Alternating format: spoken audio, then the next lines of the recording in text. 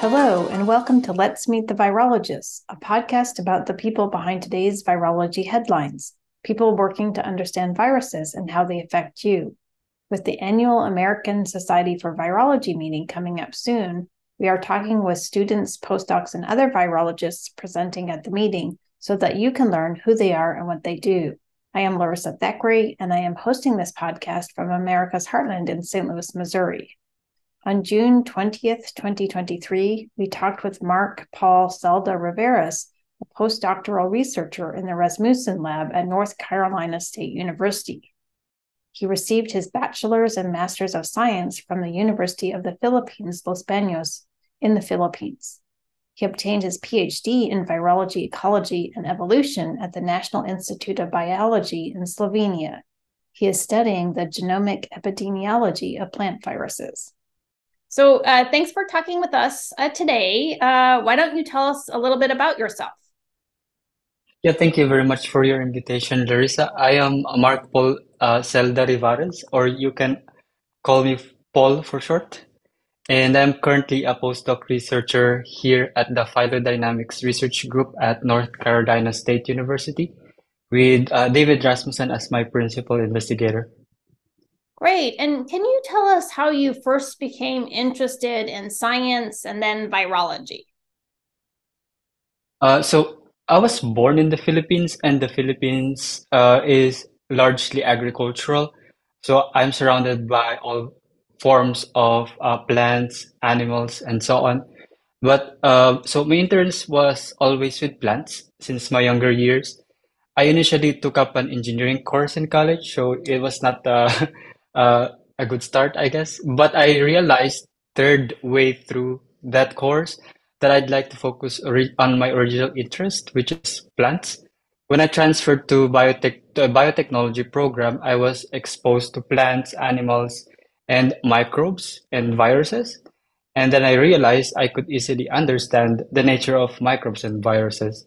So I combined my passion in both plants and microbes and specialized in plant pathology. I did my undergrad research back then at the virology group of the International Rice Research Institute. And from then on, I was stuck studying plants, pathogens, and viruses. Okay, great. And then can you describe to us a little bit sort of like the path that you followed to get to where you are today? How did you choose your graduate lab? How did you choose your postdoctoral lab? What was involved in that?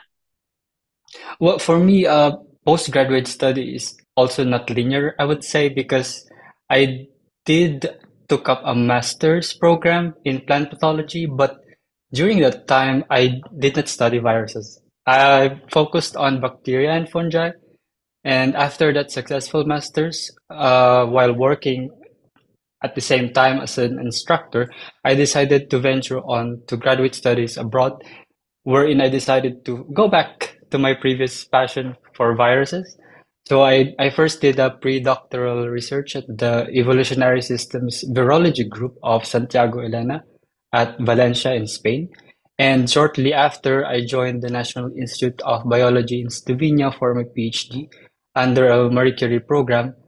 So that program, I focused on virus discovery, characterization, and also some bits of its evolution and ecology. So I finished my PhD in Slovenia just recently, actually, in September 2022. After that, I should say that probably the pandemic helped in finishing my degree because it was a good time to start studying viruses. So, but then after my PhD, I tried to expand some more and visited labs of Thierry Candrese, for example, in Bordeaux, France, and Miguel Aranda's group at Sebas in Murcia, in Spain. So I kind of took advantage of the pandemic, if we might say it that way. So yeah, it's not linear, but by itself. So I tried to explore bits of aspects of plant pathology, but then started to focus on virology. And now I'm focusing on evolution and phylodynamics of viruses here at North Carolina State University. Okay, great. And can you then tell us a little bit about that research? What are some of the big questions, I guess, that you're trying to address? And then maybe what are some of the tools that you use to address those questions? That's actually a interesting question to answer because in virology or in bioinformatics, we are now privileged to have all sorts of tools that we can use to study viruses. So specifically, so I went back to the Philippines right after my PhD. I stayed there for a few months, wherein we did some virome studies. We did sampling of banana, abaca, and weeds surrounding these banana and abaca plantations to uncover the diversity and presence or absence or distribution of some bunchy-top viruses. So with the data that we gathered, we used multivariate and machine learning and diversity and phylogenetic analysis too. So we combined all these tools to deduce risks associated with the emergence of banana bunch-top virus and abaca bunch-top virus. So yeah, we are actually kind of pioneering this particular approach wherein we use species distribution modeling to deduce the risks of emergence of some plant viruses. Actually, this research we will present this as a poster at the ASV conference. So please check it out. It's in workshop 6, and our flash talk is happening on Saturday and Sunday for the posters. Um, yeah, and then after that research in the Philippines, I started my postdoc here in the US, and here in the US, we are particularly dealing with a specific virus, tomato spotted wilt orthotospa.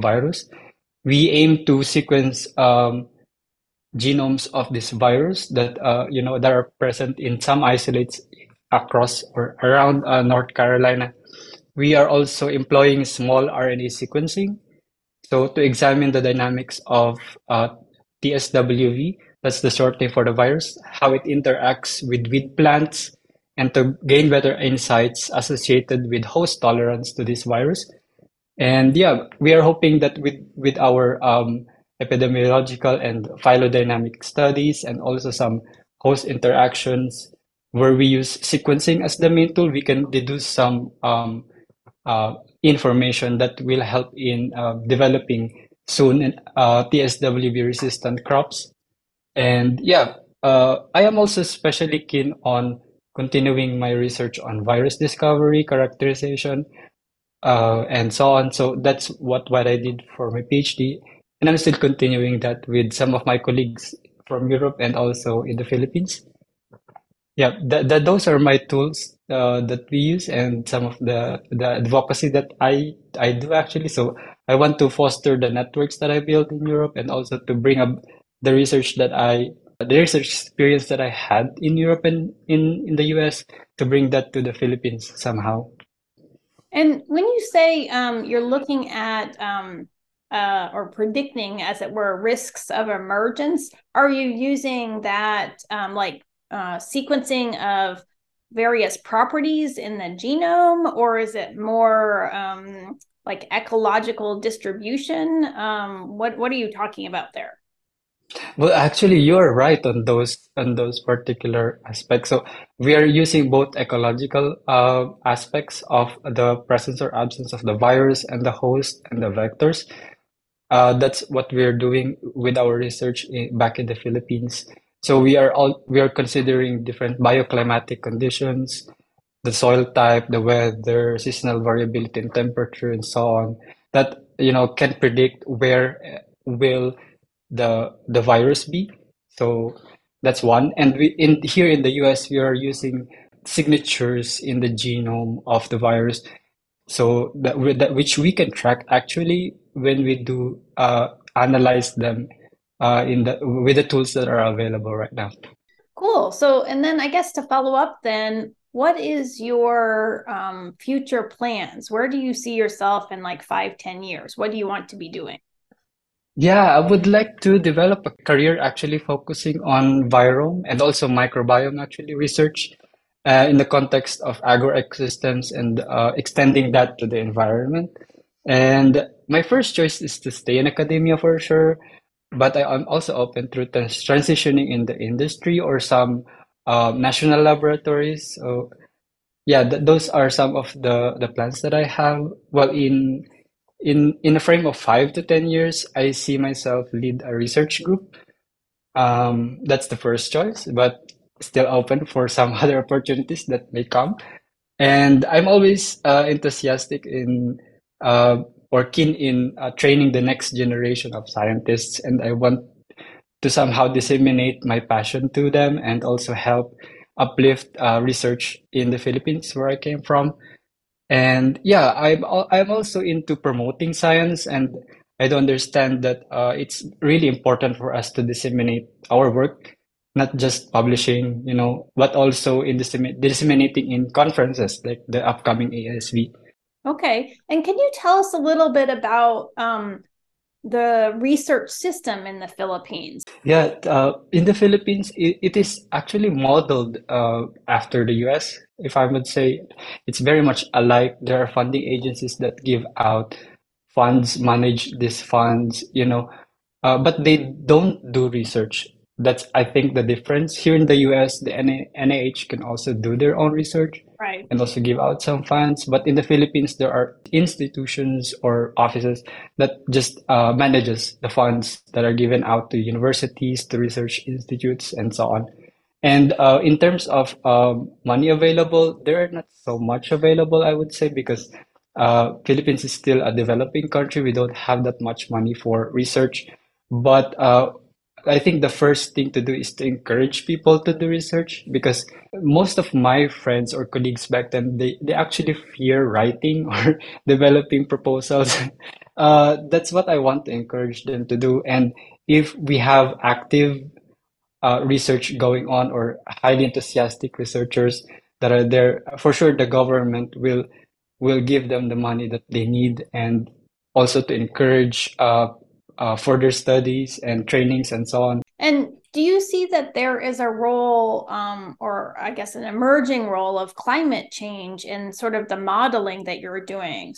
Well, I do guess it's the current trend in climate and especially temperature. I would specify that that's actually influencing how the vectors grow and spread in the agroecosystem, and also it also affects the growth of the host. And these two factors greatly affects how the virus is present or being spread in the agroecosystem, I would say. As a general rule, the rising temperature somehow aggravates the presence of the vectors, meaning it does promote the presence of the vector. And with that, the virus spread quite rapidly. And of course, infection spread with the spread of the vectors. Right. And the vectors in these cases are what kind of insects? For the virus that we study in the Philippines, the vector are aphids. And for the virus that we study here in North Carolina, the vectors are trip species. And then I sort of forgot to ask you about this. What is your background? I guess for my part, I'm always exposed to education in general. My parents are both teachers, elementary school teachers. That's probably one aspect that encouraged me into science, because they portrayed to me the passion for learning, and they also bought me a lot of books when I was a child. So that encouraged me so much into learning in general. And growing up with grandparents into agriculture, that also helped me a lot going into the field of agriculture in plants and so on. And yeah, in our backyard, actually, we grow our own vegetables back then, and we also farm our own fish, so on. So all these influences that surrounding me from the early childhood brought me to what I am today. Cool. Well, thanks so much for talking with us today, and we look forward to hearing about your research at ASV. Well, thank you very much. This has been Let's Meet the Virologist, a podcast about people who studies viruses. This is your host, Larissa Thackeray, and thanks for listening. You can find us on Google, Apple, Amazon Music, and other podcast providers, or at lmtv.podbean.com.